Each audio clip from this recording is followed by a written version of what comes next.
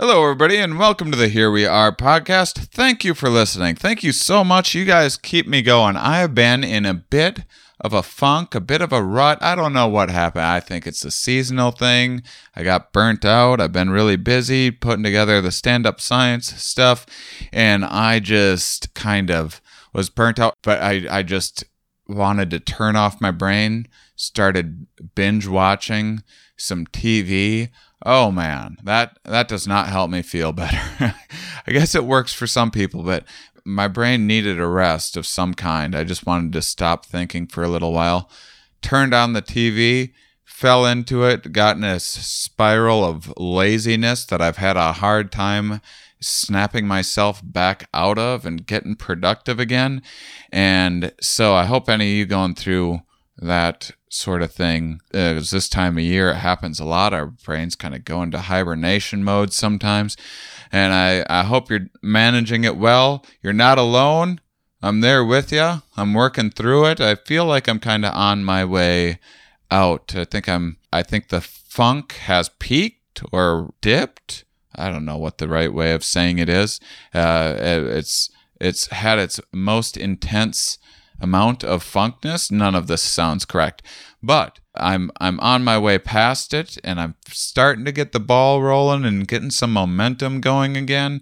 And this podcast helps me so much because I gotta put these out each week. It keeps me motivated, keeps me learning. So I'm thankful that I get to do this. I've constructed a life for myself that keeps me stimulated, even when I don't feel like doing anything at all, even when I'd rather just sit around and binge watch television and feel like a lazy bum.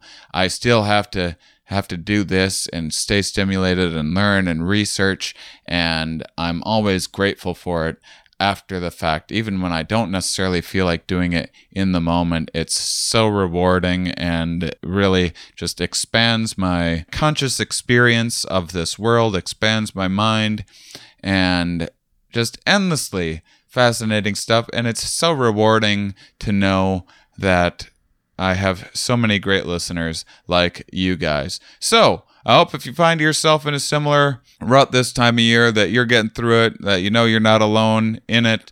And also just thank you. Thank you for downloading, for being interested in this stuff. It gives me so much hope for humanity.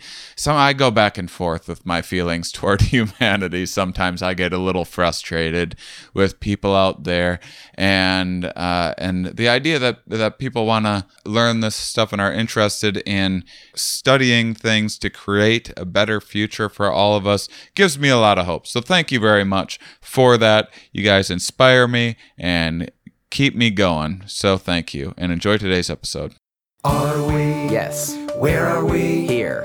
Why are we here? Not entirely clear. We are misfits thrust into existence by random chance, with no hints at all as to how we're supposed to make sense of it all. It's immensely bizarre. Here we are.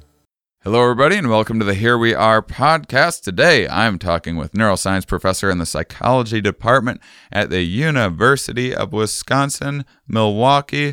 Karen Frick is joining me today. Karen, thank you so much. Thank you so much for having me. It's my pleasure. How are you doing on this lovely fall day? Actually, I don't know when this episode's going to come out. It's going to be like the dead of winter, probably, by the right, time and I'll be people are thankful listening, for the 40 degrees. It's not minus 40 degrees. Exactly. It is, much of life is about our expectations. And kind of, come spring, people are going to be in shorts in this weather. Absolutely. I have you on, so I've been telling the listeners about the stand-up science show that I've been kind of the culmination of years of different projects, and I'm just so excited about it. And I was searching around as I've never actually done a Here We Are podcast in Milwaukee before. I don't know why. My brother lives here and stuff, but I had to put in a little extra effort to try to find guests, and I went to the psychology department page, and your work was just all over I imagine some of the other people around the department are a little jealous. If they saw how prominently you were displayed on the page, I bet they're a little irritated, if I'm being honest. Your work's all over the place. It's very exciting. I reached out to you, so now my expectations were, I'm like, oh my gosh, well, it's worth a try if I can get this superstar here. And I reached out to you, and you were on board with being on Stand Up Science, so we get to find out. We get to find out in a week or so how that goes, which we just had the first show and it was awesome. So I think it's going to be great. But anyway, thank you for that, and thanks for being on the show. Really, this will be fun. I'm excited. So I sometimes worry. I don't know why I worry about this. I sometimes worry that we're going to run out of topics to talk about on the show. I sometimes worry that we're just going to run out of science. I'm 200 episodes in. What science got another 50 episodes worth of science out there, man. But that's never the case, and it's just endless. And so you do some work with sex hormones and their effect on memory and the aging mind. We've talked about the aging mind before. We've talked about sex hormones. We've talked about memory before. We've never talked about all of those things combined. I looked at your work and I'm like, well, I would think that I would know some of this stuff by now. And this is still going to be so new to me that I don't even know what questions to ask. So this will be exciting. Can you give us a little introduction into you, who you are, how you got into the work that you currently are doing, and give people a bit of an overview? Sure. So I was an undergraduate in college. I was interested in, I started out as a pre-med, but then decided that medicine wasn't for me, took introduction to psychology, and was fascinated by how the brain worked. And thought, gosh, it would be really cool to study this and try to figure out how the brain works, how we are who we are, we remember, we are basically an accumulation of memories. I mean, your memories are distinct to you and my memories are distinct to me. And even siblings raised in the same household have common memories of family events, but then they have different experiences, and that's what makes them unique.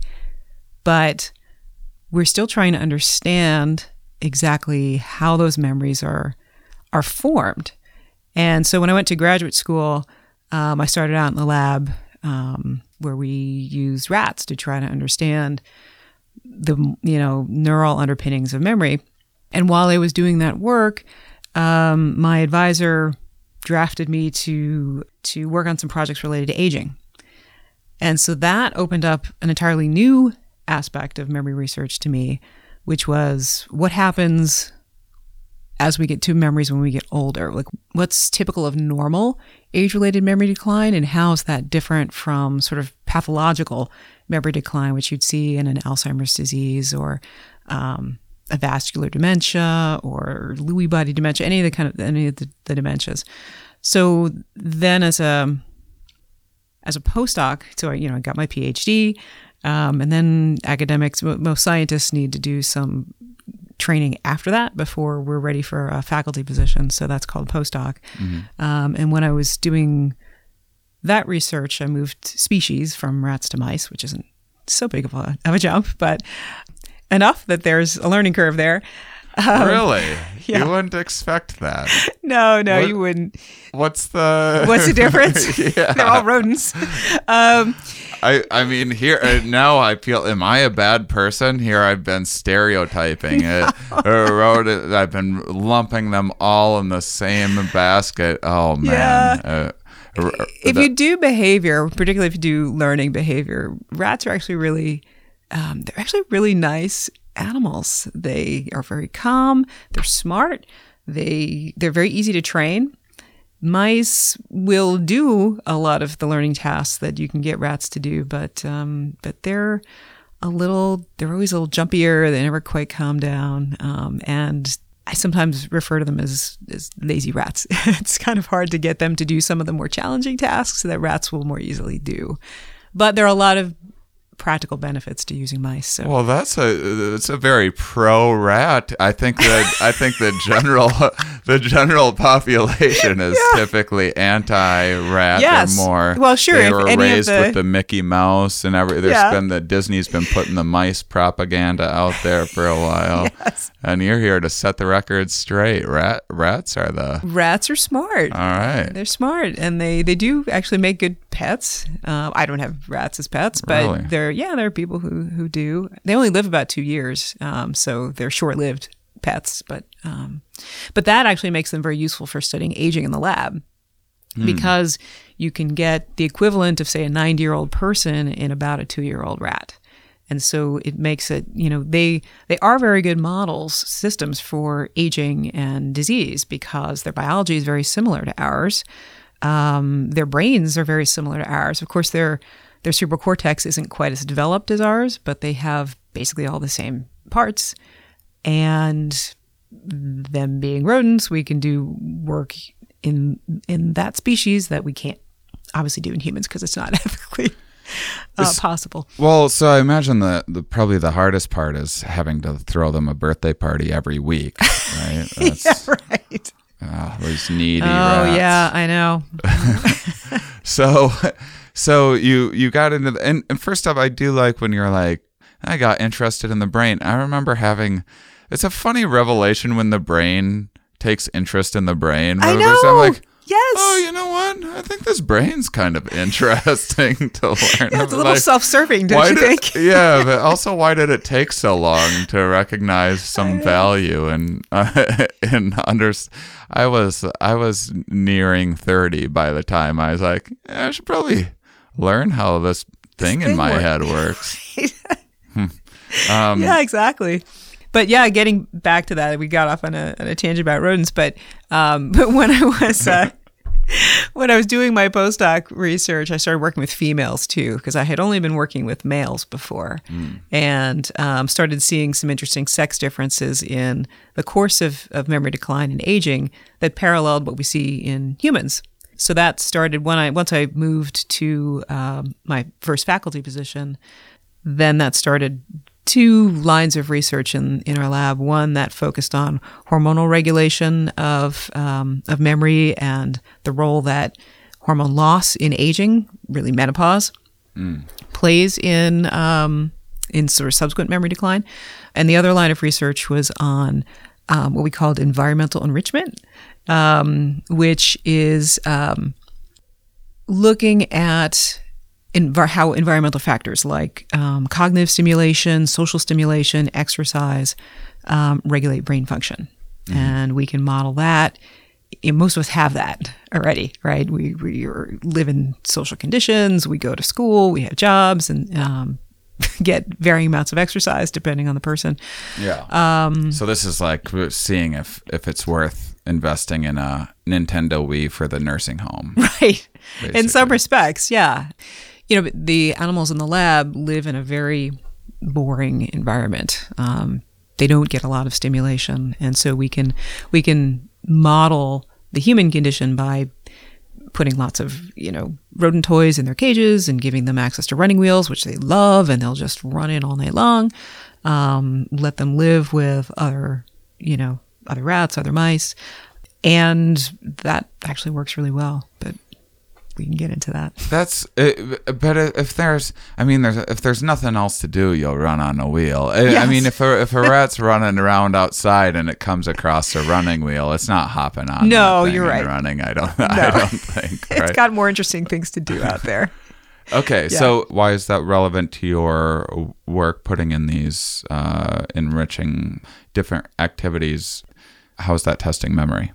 Right. So what we can do is put the animals in these enriched environments for certain periods of time. We used to use a month pretty regularly, and then test the effects of that treatment on memory. And then we can look in the brains of the animals to see what changed. And we can manipulate the enrichment. So we can look at things like exercise alone or cognitive stimulation alone to get a sense of what's really benefiting memory and benefiting the brain. So, if you want to put a message out to people, that's, as we get older, it's important to get X number of hours of exercise per week, or do crossword puzzles, or the equivalent, when you're 80 years old really help. It's useful to kind of isolate the aspects of that enriching environment and figure out, what's affecting what in the brain. And exercise and cognitive stimulation can have very different effects on the brain. I mean, the net effect is good, but the effect on the brain itself can be different. So exercise tends to increase the number of blood vessels in the brain, which isn't surprising because, oxygen's flowing through our blood. Brains can't store oxygen. They can't store glucose, but neurons need those in order to function properly. So in order for us to, the brain to be functioning properly, we've got to get blood up there regularly. And so the more exercise you're doing, the more growth of capillaries you have in the brain, and that's good. The more blood is going to be flowing to your brain, it's going to function better. Whereas a cognitive stimulation, something that's intellectually interesting, will tend to grow synapses in the brain, which are connections between neurons. So, like I said, the net outcome is pretty much the same. It's a good thing for memory, but just how the brain gets there is slightly different. Yeah, I'm just starting to exercise, and it's definitely a different feeling.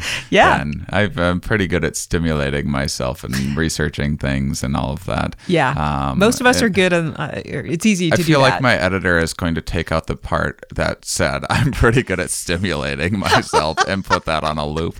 But I'm pretty good at stimulating myself. What if I'm pretty good at stimulating myself? So this is just blood flow to the brain.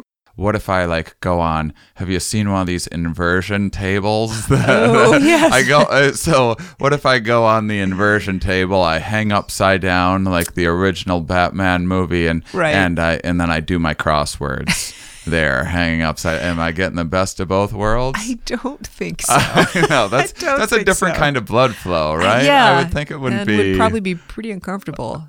Everyone at NASA's just hanging upside down all the time, trying to drench every little bit of glucose out of the system. I'm not sure it works that way. I don't think it would work that way.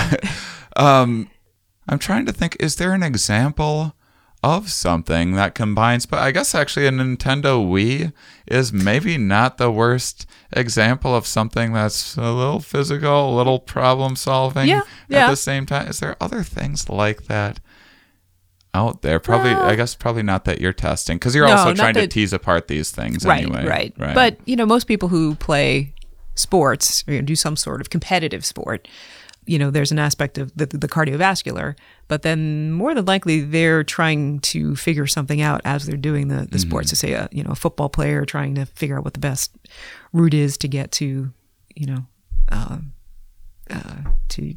Right. I'm told it's like a chess match or something like that. I have a hard time seeing it, but that's just my lack of appreciation. Right. But yeah, I guess that's a good example of, yeah. I'm trying to think of kind of what my mind goes through when I'm just running. It seems like I come up with a lot of good creative ideas when I'm running, but it's not a cognitively demanding task. It's not. But it could be that the increased blood flow to your brain at the time is, causing your neurons to be firing more. I mean, there's obviously the isolation from the kind of the world you get when you're running or doing something like that, where you've there's no devices there, no email, no phone, whatever. You're just focusing on running. That allows your brain that freedom to think that we so often don't get when we're bombarded by signals from other things. But there may be a combination of that sort of intellectual isolation plus blood flowing to your brain. Right. All that stuff I've been reading to fill up the well, and then all of a sudden I stop thinking about it for a little while, and to process, starts bubbling up to the surface, and interesting new novel connections. Exactly. Well, so you can't talk to a rat. You can't. You see a rat on a wheel, and looks like it's having a ball, but is it just trying to break out? We don't know. So how are you testing memory in a rat. I can ask you if you remember what you did yesterday, and or maybe we could play the game. Maybe that's an example. We could play the game memory. We can point at cards. I guess rats can point at something. They Are you can. doing something like that? Yep. There are a lot of different ways to test memory in rats and mice. And so the task you choose depends in large part on the questions that you're asking. Some of the common ways that we have tested memory in mice and rats are to use tasks that tap into their ability to navigate. This is one way. We don't use this all that much now, but for aging research, there's a common task called the Morris Water Maze, which is a large tank of water about 6 feet in diameter, and it's filled with milky water. So usually you put some non-toxic paint in the water to make it white, and just underneath the surface of that water is an escape platform that's about 10 centimeters by 10 centimeters square, and the room is the walls of the room have all sorts of cues on them. So the animals can basically form a map of that room that they can then use to navigate. So you put the animals in the water. Rats and mice are very good at swimming, but they don't like to. I mean, the water is kind of cold. It's room temperature, which is colder than you think it is. And so you can put them into the water. They will swim very naturally around. You train them that there's a platform in the water and that they can escape from the water by climbing onto that platform. And so when you place them in the water at various navigation points, north, south, east, west, they can very quickly, within a couple of days, learn to navigate to that platform by using the cues that are in the room. You take a left at the Dunkin' Donuts, you go down a couple blocks, you'll see a red mailbox on the right. Exactly. It's the same kind of navigation skills we use to find our way around, our hometown or, any place where you go, fairly regularly. So we can then use a task like that to test the animals over the course of, say, a week. And what we'll find in, say, a typical aging experiment is that young animals will learn to find the platform, pretty quickly. So by, say, the second or third day, they're performing very well, finding it quickly. An older animal will learn, but much more slowly. And so then you can use that task to test a lot of different things, among them potential treatments that you say, well, performance on this task is associated with a deficit in this part of the brain, in this neurochemical system. So let's see if we can boost that chemical system in some way and reverse that deficit. So that's how a lot of aging research is done, is trying to figure out what older animals are impaired in and see if we can reverse those changes, see if we can reverse that memory impairment. Another task, one that we've been using quite a bit, is a pair of tasks that use very basic objects. So we call one of them object recognition and one of them object placement. The placement task also tests this spatial memory, but just the animals don't have to swim around. So we simply place the animals in a big white box. It's about 2 feet by 2 feet and about 2 feet high. And once the animals are habituated to that environment, we put them in there with 2 objects, so things we can easily buy like in the hardware store or in the campus bookstore, just small objects. Place them near the corners of the box and give the animals a certain amount of time, in our case 30 seconds, to explore those objects. Well, they have to explore the objects for 30 seconds. So that's the training portion of the task. And it's completely dependent on them. So it's just their own intrinsic motivation to explore objects, because mice and rats are just intrinsically curious. And so then we can bring them back at some point later, a day or two later, and then test how well they remember those training objects. So in the object recognition task, we place the animals back in the box with an object that's identical to one of those training objects and a new object. And if they remember the training object, they'll say, I've explored this before. This is boring. I'm going to spend my time with this new object. So the amount of time they're spending with the new object relative to either the old object or relative to chance, which would be 15 seconds. So it's the animal spending the same amount of time with the 2 objects. that tells us whether they remember the familiar objects. And similarly with the placement task, we just take, in the testing phase, we just take one of those identical objects and just move it to a new place in the box. And if they explore the old object in the new place, that tells us that they remember where it used to be, because where it is now is new. So it's really simple ways of measuring memory.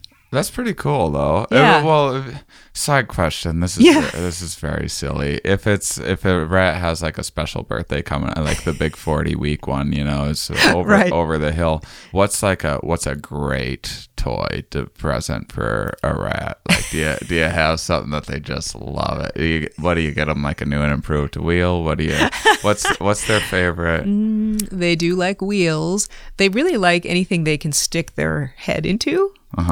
So, those Habitrail tubes are great. We don't use those for testing, but because we want to try to use objects that are interesting, but that they can't, say, get their head stuck in or climb on or anything like that. But yeah, really anything is going to be a happy thing for a rat. So I spent all this time like knitting my rat this decorative, beautiful thing with like a fun little saying on the thing so it knows how to navigate more. And then you throw in the paper towel tube and it loves the paper towel tube. And I'm like, I just spent 3 months on that. That's right. Well, either they will shred and make a nest out of, so they'll be happy with both. So the rat that, say, has memory deficits. Yes. They're finding these old things that they should be familiar with. Right. They're checking them out just as if it's their first time. Exactly. This is like the movie Memento or something like that.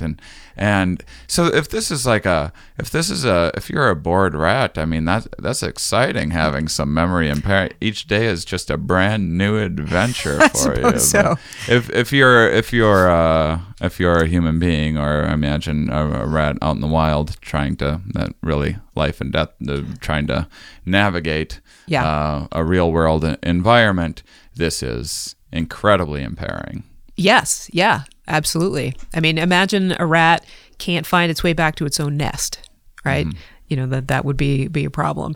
Or it can't recognize a food that perhaps made it sick, or it can't remember where, good locations of food might be out in the environment. There's this one tree that's got some really great nuts, but I can't find it again. So, it seems very artificial in the laboratory, but those are the kind of skills that rodents would need to use out in the wild all the time. They need to be able to navigate, to find food, to find mates, to find their nest.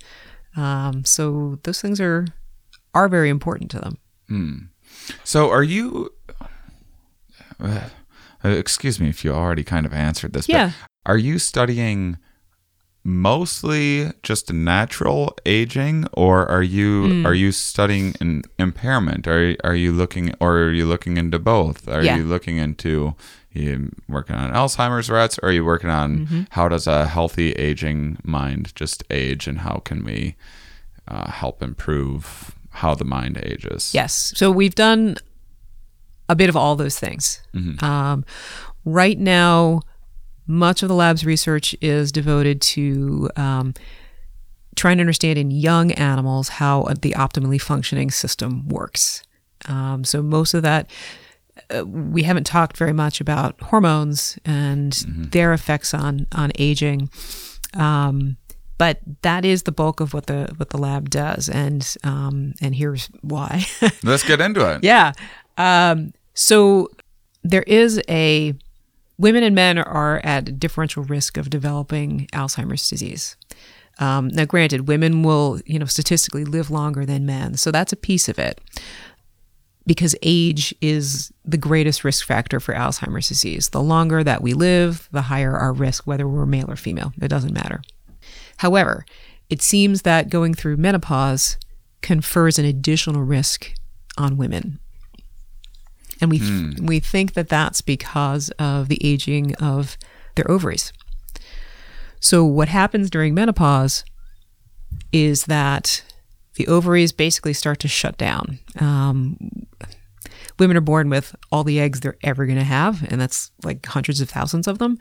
And each cycle, it's not just one egg that matures, it's a whole bunch of them. So, and as we age, the number of those eggs just sort of gets wasted. Each cycle increases. And so eventually the supply of eggs in the ovaries disappears. Mm-hmm. And so now you have this incredibly costly egg distribution center. Right. And it's got nothing to do. And so the maturation of those eggs in the ovaries is actually what causes the release of hormones like estrogens and progesterone. In conjunction with the brain, there are signals that the brain gives the ovaries to ovulate, and that's what helps to contribute to the generation of these hormones in the ovaries. But there's aging that happens in the brain, there's aging that happens in the ovaries, and together that leads to menopause. At least it's the cessation of the menstrual cycle, which the definition of menopause is a year without having gone a year without a menstrual period. So it turns out that those hormones from the ovaries, particularly estrogens, are important chemicals for keeping neurons in the brain healthy, particularly in parts of the brain that are important for this kind of spatial cognition, the spatial navigation, object recognition, and things like that. So we think that post-puberty in females, when estrogen levels start to rise and then they fluctuate during the menstrual cycle, estrogen levels are pretty high. And then once women go through menopause, estrogen, progesterone levels just drop precipitously. I mean, there's the levels are very low. So you have these neurons in the brain that are used to seeing high levels of these hormones. These hormones are good for their functioning, and then suddenly, over the course of a year or so, they're gone, and now the hormone levels are very low. So these neurons, which are the information communication cells in the brain, they're left without this important chemical that helps them function. And so we think that leaves them vulnerable to some of the cellular changes that happen in aging and the cellular changes that happen in Alzheimer's disease. And so we think that this hormone loss helps tip the scales for women in favor of, memory loss, sort of normal age-related memory loss, and then dementia and Alzheimer's disease. So what we've been trying to do, we've studied that a bit in aging females, but we think in order to get a better handle on how these hormones affect memory formation, we've been looking in young animals to try to get a sense of what does this look like in a normal, healthy brain. What are the specific molecules in the brain, enzymes, proteins, genes that are necessary for these hormones to make a memory? And then we can see how those things change in aging and after menopause. And that will hopefully lead us in the direction of potential targets for drug development. Like we see the protein X changes in aging, and that's associated with memory loss. Well, let's target protein X and see if we can, augment its function and hopefully reverse the memory loss. So what's the recipe? How do you bake yourself a good memory? What are all of the factors that you're?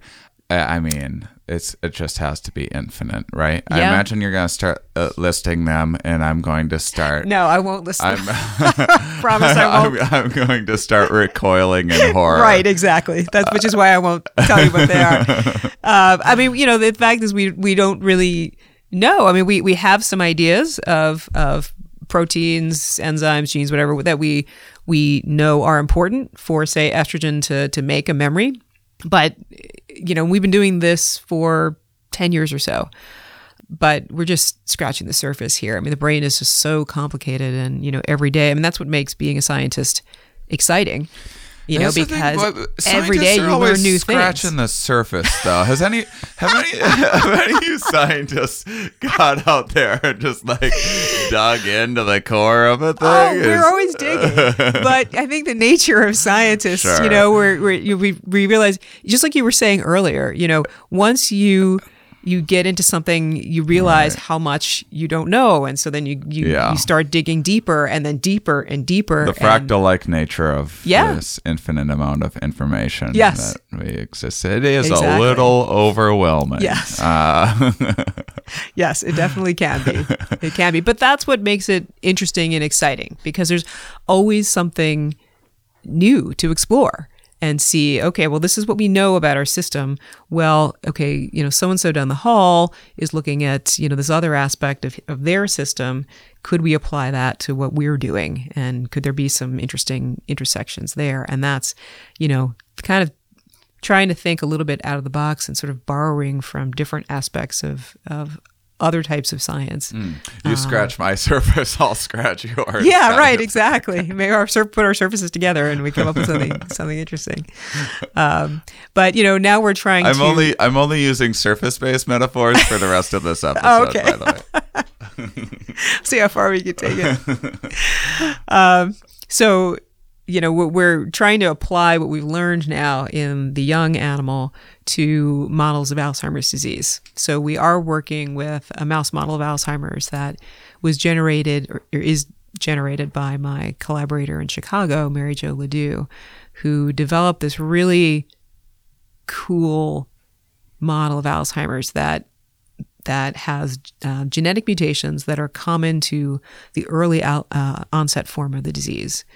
But it also has a genetic, it expresses a genetic risk factor for late onset disease. So I don't know the extent to which you're aware, but there are kind of two forms of the disease.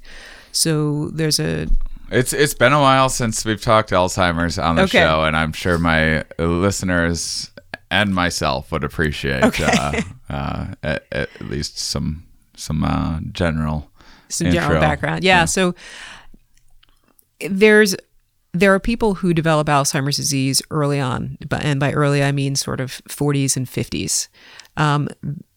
That early onset Alzheimer's disease, or sometimes it's called familial Alzheimer's disease because it does tend to run in families, that's associated with specific genetic mutations. So there are some unfortunate families around the world who pass down this genetic mutation through the generations, and people with that mutation will get the disease. And so that's kind of scary. People don't know they're going to get the disease usually until after they've, grown up, gotten married, had children, and now pass that down to their children. So it just kind of perpetuates. And there are a number of those mutations. But those families are fairly rare. Most people who develop Alzheimer's disease develop the late onset form. And that tends to strike people in their 60s and beyond. And that's not associated with any particular gene mutation per se. It doesn't necessarily run in families. So if you had a parent or grandparent with Alzheimer's, that doesn't mean that you're going to get it. It might potentially increase your chances, but maybe not. But there is a specific risk factor called apolipoprotein E that does increase your risk if you have it. There's 3 variants of this gene. There are 2, 3, and 4. I'm not sure what happened to one. So ask me. Who came up? I don't know. Oh man! Sometimes there's things like that in science that just really irritate me. There's a few out there. Like I get I don't like the sympathetic. Parasympathetic. And parasympathetic. I don't know who. I've never heard a good explanation for where that came. Why would you not just create a new word for it instead of repurposing an old word that people have a completely different association and meaning for? But science can be irritating like that. You are correct. Yes. Okay, so there's 3 variants we call alleles, and there are E2, 3, and 4. 3 seems to be pretty neutral with respect to risk of the disease. So we all carry 2 of these. So if you have 1 or 2 copies of 3, that's pretty neutral. Your risk is no greater or lesser than anybody else. If you have 2, which is actually fairly rare, that seems to be actually fairly protective for the disease. But if you have 4, 1 or 2 copies of 4, your risk of developing the disease is much greater. That doesn't mean you will get it. It's just that more people who have Alzheimer's disease have 1 or 2 copies of apolipoprotein E4 than don't. So it turns out that women who have the E4 variant have the highest risk of developing Alzheimer's disease. So relative to men who have E4 and relative to men or women who have E3 or E2.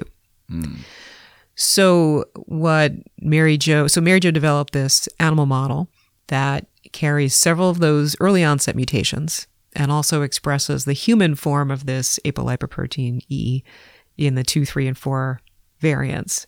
And so we've been working with the 3s and the 4s in the lab to both look at sex differences in incidence of memory loss, as well as looking at the responses of those mice to estrogen treatment, the females to estrogen treatment. So what we're hoping to do there is to see if we can replicate the sex differences and the responses to estrogen treatment that are seen in humans, and then look in the brains of these animals to see if we can find these sort of biological correlates of those behavioral differences to see if that may give us some insight into what's causing those differences in people. So if you're in the future, so now they have, well, first off, I guess we can talk about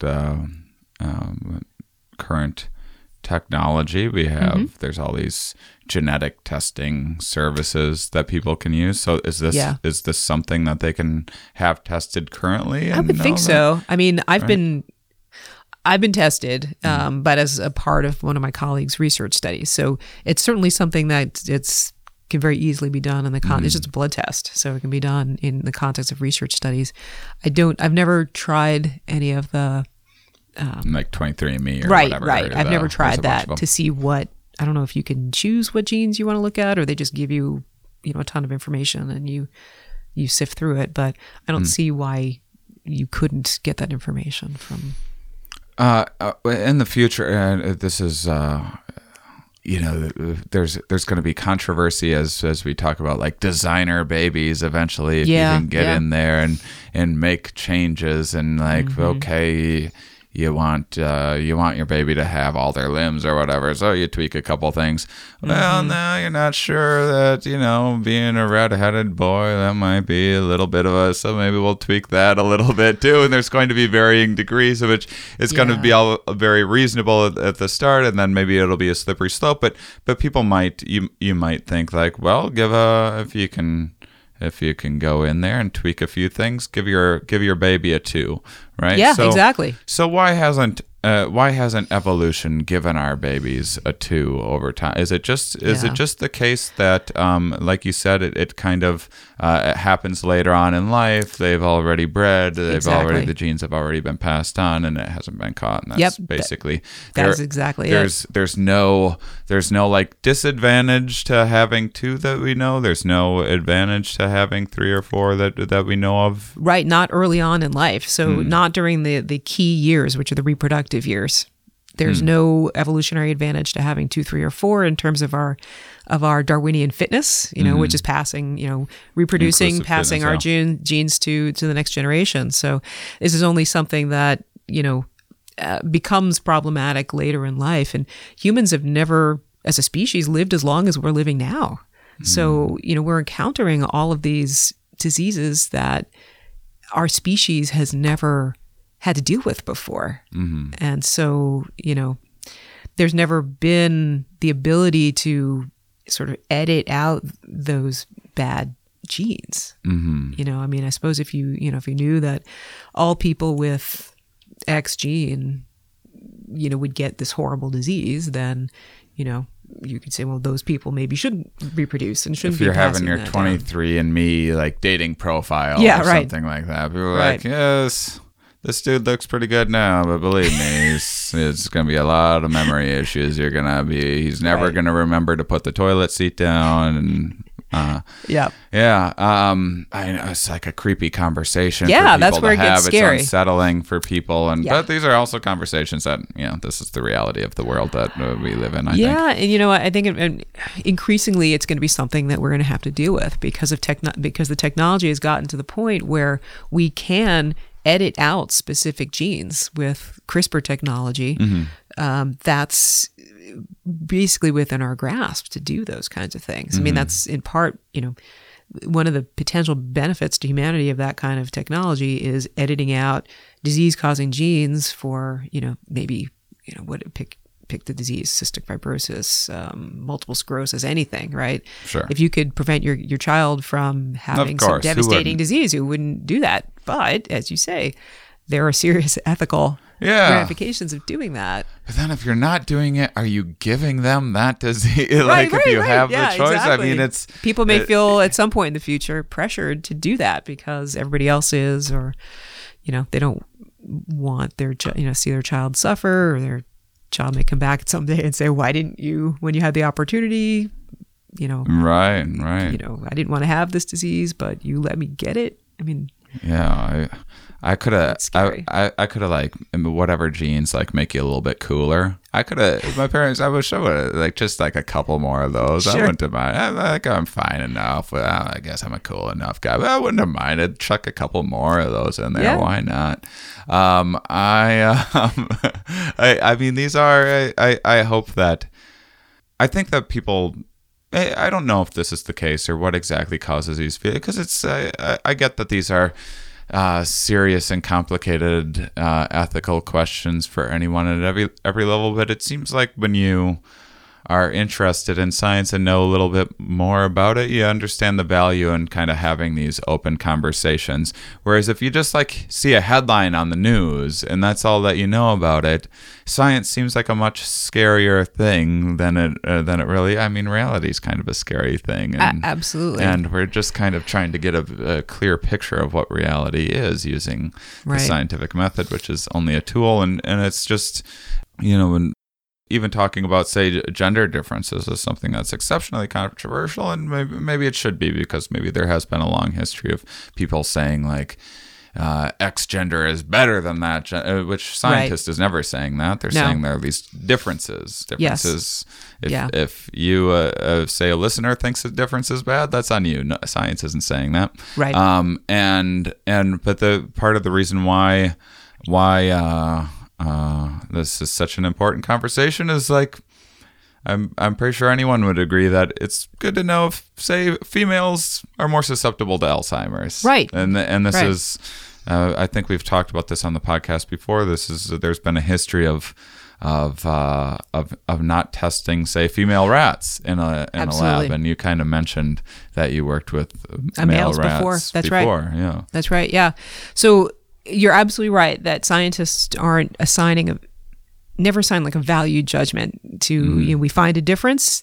That's just a fact. It's not better or worse. It's, it's a thing that we've observed in the laboratory, and it may be a thing that we've observed in the laboratory under specific conditions. That's not sort of general to everything. So if you say, and it might be wrong too. Yeah, scientists absolutely. is always open to being wrong. Absolutely. And that's, I think, part of why science can be complicated and difficult for the general public is that studies will come out, they hear about it on the news, and they conflict. So maybe 6 months ago there was a study that said eating broccoli is good. A year from now another story comes out that says eating broccoli is bad for you, and then people don't know what to believe because they've heard both. Right. And so, not to mention, someone's doing one of those stories. They call you for what it is, and then they write down what they think you said. Right. Scramble it all up, get it all wrong, turn it into a sensationalized headline. And it's not everyone can be a learned, charming podcast host. I mean, I could go on and on, but right. but yeah. But there is a bit of that out there too. And I only say it just because like I do the same thing of. Everything's very clickbaity these days. Yes, and science true. Can be as well. So that's true. I mean, I think universities. university offices usually put out these press releases for new findings, and usually at that level, the coverage is good and accurate, and you're working with them to put out the best story. But then once it gets beyond the university level, then who knows what happens? As you say, different outlets want people to go to their outlets, so they make this story maybe seem more sensational. But that's why I think science education, even if somebody isn't going to go into science as a career, but educating kids in what the scientific method is, how you evaluate data that you might see in a story in the news, is really important, because people need to. Data are what they are, right? And even the scientists who collect the data are interpreting the data in whatever way makes sense to them. Their interpretation may be wrong. It may be right, or maybe something, kind of in between. Maybe they kind of got it right. But that's why it's important. I mean, science literacy among the general public is really important for them to be able to take the information that they get from press releases or various, news sources and try to figure out for themselves, does this really make sense? Does it seem like they've interpreted these data correctly? Are they using the proper controls? Know what a control is, right? It's important, to make sure that the studies are done properly. And just for people to understand what goes into scientific research, what scientific research can and can't tell you. It's just kind of important for people to understand the information they get bombarded with on a daily basis. Yeah, it's not perfect because scientists aren't perfect. No, scientists are people, and that's why there's peer review processes. That's right. It's I sell some ads on the show sometimes. I get money for doing this. I try to make sure that it's products that I'm interested enough in selling, and right. But I also I see the product and I go okay. Here's these good qualities about this product. I might see something about it that I don't really care for or whatever, and it maybe annoys me a little bit. So maybe I don't mention that part. Maybe I kind of play up some of the bigger aspects a little bit. But our kind of brains do this to our consciousness sometimes, all of the time, Absolutely, and telling us a story of what is going on in life and how much we know about a given thing. And academics are susceptible to all of this, and this is part of why the scientific method as a whole is trying to correct some of those individual biases and issues. Absolutely true. And work that's replication of the science is really important. So if I find something in my lab, somebody else in another lab across the country or in another country entirely should be able to get the same thing if that's a real effect. So sometimes you see reports of people studying the same thing, and maybe the data are consistent with a study that came out 6 months ago. Maybe they're inconsistent, and so then you have to say, if they're not consistent, well, what's different about those two studies? Did they study a different population of people? How could that population of people differed in some important way? Was there some way in which they ran the study that caused the data to be different in the two studies? So it's maybe sometimes easy for people to be dismissive of conflicting reports in the news, but it's important to try to think about, why those inconsistencies might be there. And yeah. I don't know. Well, okay. So back to Alzheimer's 2, 3s and 4s. Yes. Here's the broad thing that I want to try to get at. Yeah. And you can figure out how to navigate the answer in the way of your choosing. But rather than breaking it up into a bunch of small questions, okay, let's just cut straight to the point. I want to know, you got one of these 4s. What can you, hopefully, as a scientist now, what can you maybe do one day? What can you at least tell me in terms of information about this? What can I expect, and what can I potentially do to, okay, this is probably going to get me eventually, but how do I get another good 10 years in? And then I also want to talk about the late onset, because and this is just wild, hypothetical. If you were I don't know, like a comedian or something that had some alcohol dependency issues and stuff like that for a while. And now you're trying to correct it and like, go around and learn and stay stimulated. Like, are you going to have to be worried about this? Just like a hypothetical question. So if you can kind of address it's sort of the same question to those two separate types of Alzheimer's. Right. So I'd say at this point, since honestly, the treatments for Alzheimer's disease are not particularly good right now. I mean, there are some treatments that we can give patients, but they mitigate symptoms for a relatively short amount of time. And the primary thing is they don't address the key pathologies. They don't stop the disease from progressing. So what you could best do at this point is to try to delay the onset or prevent the onset for as long as humanly possible.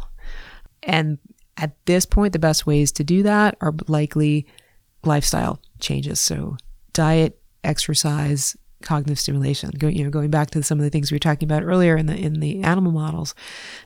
But exercise will help keep your heart healthy, keep blood flowing to your brain. Many forms of dementia, or several forms of dementia, are vascular dementias. They're caused by a buildup of plaques in our arteries that constrict blood flow to the brain. So exercise helps with that. There are certain foods that are healthier for our brains than others. Vegetables, fruits. I mean, a common sense diet is better for your brain. It's also going to keep your body healthier too. So, there's a whole cascade of, your body's going to be healthy. It's going to be good for all the organs in your body, including your brain. And then the cognitive stimulation is going to build synapses in your brain. So there's this idea in some aspects of literature that people can build a cognitive reserve in the brain that can help protect you from an Alzheimer's disease or a Parkinson's disease or any kind of neurodegenerative types of disease. So that people who have, say, intellectually stimulating jobs or lifestyles, that builds more connections in your brain between neurons, that if you lose a few of those connections, like, you're still okay. Mm-hmm. But once you get to a point where you've lost a critical mass of those connections, then you start to see the visible evidence of memory loss or confusion or difficulty in judgment and planning, those kind of hallmarks of dementia. So the idea is the more connections that we have, the better buffered the brain is going to be for potentially losing a few of those. Mm. Yeah, it's funny because none of this stuff ever really seems like rocket science necessarily. Yet, still harder to put into action than rocket science is. It's rockets. Change. We have figured out. We have rockets figured out. Trying to prime the human population into doing regular old diet and exercise, doctor recommended, is a nightmare. Hard. It's so hard because we're absolutely bombarded. I mean, our modern 21st century lifestyle is very sedentary. Food that's bad for us is cheap and easy to get, and it tastes good. So it's very it can be challenging to get people to think about this. And really, we need to get younger people thinking about this because there are tangible benefits, it seems, to. You can definitely benefit as an older person from starting an exercise program, from starting a sort of a cognitive enrichment program. So it's definitely something that could be started at any point and help your brain. But it's better if people enact these changes when they're young, or they learn good habits when they're young and they just stick with them for the rest of their lives. Mm-hmm. So I've tried here. So I teach an aging course here called The Aging Brain. And at first, I've taught this for almost 20 years, both here and at Yale, where I was a professor before. And at first I was like, I don't know how many young people would be interested in this topic, because most young people aren't thinking about what's going to happen in their 70s. Yeah, I kind of assumed I'd be dead by now. At 38, I'm like, oh yeah, I guess this is I have a long ways to go. You do, now. Yep. But, you'd be surprised. It's, the course pretty much fills up every semester, and students seem to be engaged in thinking about not only themselves, but sort of the aging of society, because that's actually a huge problem right now. If you look at the demographics in this country and in most of the sort of industrialized first world countries, our population used to be skewed more towards young people. We had many more young people than we had older people. It was sort of a triangular population distribution with lots of young people on the bottom and very few older people on the top. But we've now moved to a more rectangular or square kind of distribution where there's not as many, maybe as many younger people as there are older people, because we're living longer. I mean, medical advances have helped us live longer, which is fantastic. But birth rates have decreased. And so, we have, right now we have an aging baby boomer generation that is getting older, and we're starting to see many, many more instances of diseases like Alzheimer's, like cancer, things that are generally associated with age. Too many old people. Couldn't have said it better myself. Glad you said it, not me. I mean, I wouldn't have gone there, but no, this is. I mean, this is. There's birth control these days. Yeah. We've made a lot of headway in our sex education and everything else, and the climate has changed dramatically. And I have a couple of my best friends are having their first kid now at I think 38 years old. Right. This is a very different thing. It's a very different thing. People are, most everybody goes to college. They typically, push off getting married, having children until they've established a career. That's more common now than it used to be. And families are much smaller. Except here in Wisconsin. I'm sometimes surprised at how many people come from, families of 9, 10, kids. But so with fewer young people and more of us living longer, I mean, it's wonderful that people are living longer. Don't get me wrong, but that's got significant implications for healthcare for all of these older people. I mean, you see memory care facilities popping up all over the place to help handle the memory impaired population. To cite some statistics, the Alzheimer's Association puts the number of Americans with Alzheimer's currently at about 5 million. And they're projecting 2050 to there be just about 15 million. So a tripling in the next 30 years. The CDC recently had a report for 2060 to be about 16 million. That's a lot of people with Alzheimer's. And Alzheimer's is a very long disease to deal with for most patients. And so that's a drain on, it's obviously hard for the patient. It's hard for their families. It's a drain on the caregivers, financially, emotionally, and on our healthcare system to care for people for a decade or so with Alzheimer's disease. It's a tremendous cost. Yeah, that is because we can keep people physically alive longer and longer, but if we don't figure out this brain stuff, yikes. Well, I have my guests each week plug a charity, their choice. You got us throw us a bone there. How can people get involved? How can people help? Right. So the charity that I would encourage people to check out is the Alzheimer's Association. The Alzheimer's Association is a nationwide association that has regional chapters that have services to help people who are diagnosed with Alzheimer's disease or other dementias. They don't necessarily just limit their services to Alzheimer's, but patients and families and community members. So they run a number of different programs that for patients, for instance, to get groups to get patients together, to get caregivers together, to talk amongst themselves, to air frustrations and get information about services that they might be able to tap into, to get connected with physicians in the community.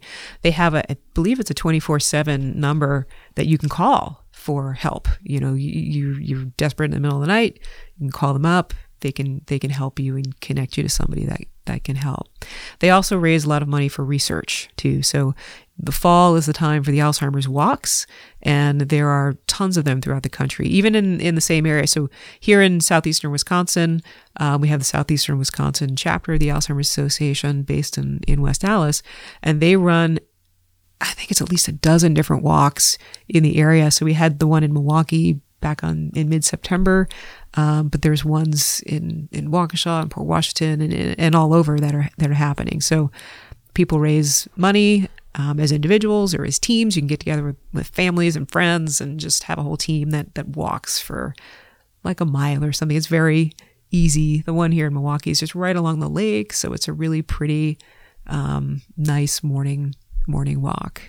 And that money goes towards funding research of all sorts. So the Alzheimer's project that I mentioned to you earlier, we're working with the Alzheimer's mice, that project's being funded by the Alzheimer's Association. But they also work with people, so clinical trials. The association has a trial match program that will allow you, if you're interested, if you're a patient or just an average person in the community who's not associated with Alzheimer's disease at all, you can volunteer to be a part of research studies where they'll study, maybe give you a battery of tasks, maybe do a brain scan. They're always looking for normal subjects too. So that's, in addition to patients, they're looking for just normal people to see what normal is so you can compare the Alzheimer's patient data to. But Trial Match can help match people with clinical trials that are in the area that they could participate in. So the association does a lot of good for people, both in terms of helping patients and families, but also furthering research. They sponsor a yearly conference that's held at various locations throughout the world that gathers Alzheimer's researchers together to talk about their data, present their data, and that's a great outlet for people to get new ideas. And I've been to that several times, and it's been very interesting and beneficial to my own research.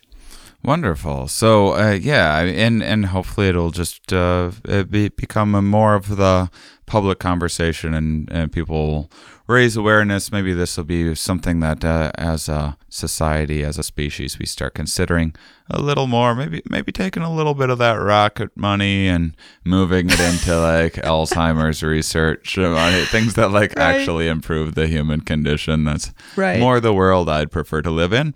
But yeah, and then quick plug for me. My organization is Rats with Friends. It's an organization that gets the word out about how good rats are, and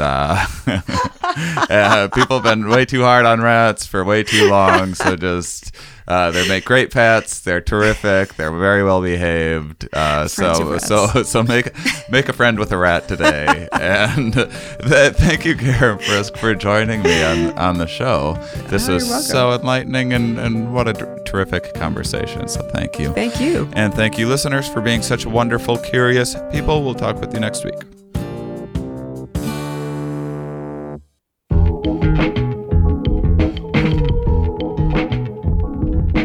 Next week on the Here We Are podcast, talking about anthropologist and paleontologist John Hawkes, author of the book Almost Human, where they break down a couple of major historic findings in paleontology. Two of our common ancestors, our ancestors' cousins that were found, and the story of a lot of hearing about what life is like for an archaeologist, for a paleontologist, and really great interview. Terrific book. Check out Almost Human. You can also go to johnhawks.net to find out more about him, get a little preview before the episode if you so desire. And please check out the Stand Up Science Tour, which is coming to this week at the end of February, doing Scranton, Pennsylvania, Providence, Rhode Island, Boston, Massachusetts, Newmarket, New Hampshire, Portland, Maine, Harrisburg, Virginia, Richmond, Virginia, Norfolk, Virginia. In March, Raleigh, North Carolina, Greensboro, North Carolina, Charlotte, North Carolina, Asheville, North Carolina, Charleston, South Carolina, Savannah, Georgia, Oak Ridge, Tennessee, Nashville, Tennessee, St. Louis, Missouri, Boulder, Colorado, Denver, Colorado, and there's more filling in. Working on it, guys. So check that out if you can. The shows have been going real well. It's a great time. I hope you can make it. And we'll talk with you next week. Those of you that listen all the way to the end, you are, of course, my favorite. Helpless people reading through their lines. I say these things over again. It starts to feel inadequate. The needle spins, it circles back. It cuts a groove, but I'm okay with that. I let the time wander by. The waiting room inside my mind. Veiled faces, missing hearts. A cast of characters just play their parts. I run my mouth faster. I run my mouth faster now.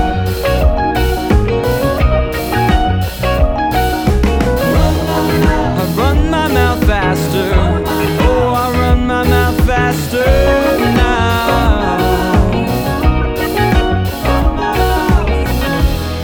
I run my mouth faster. Run my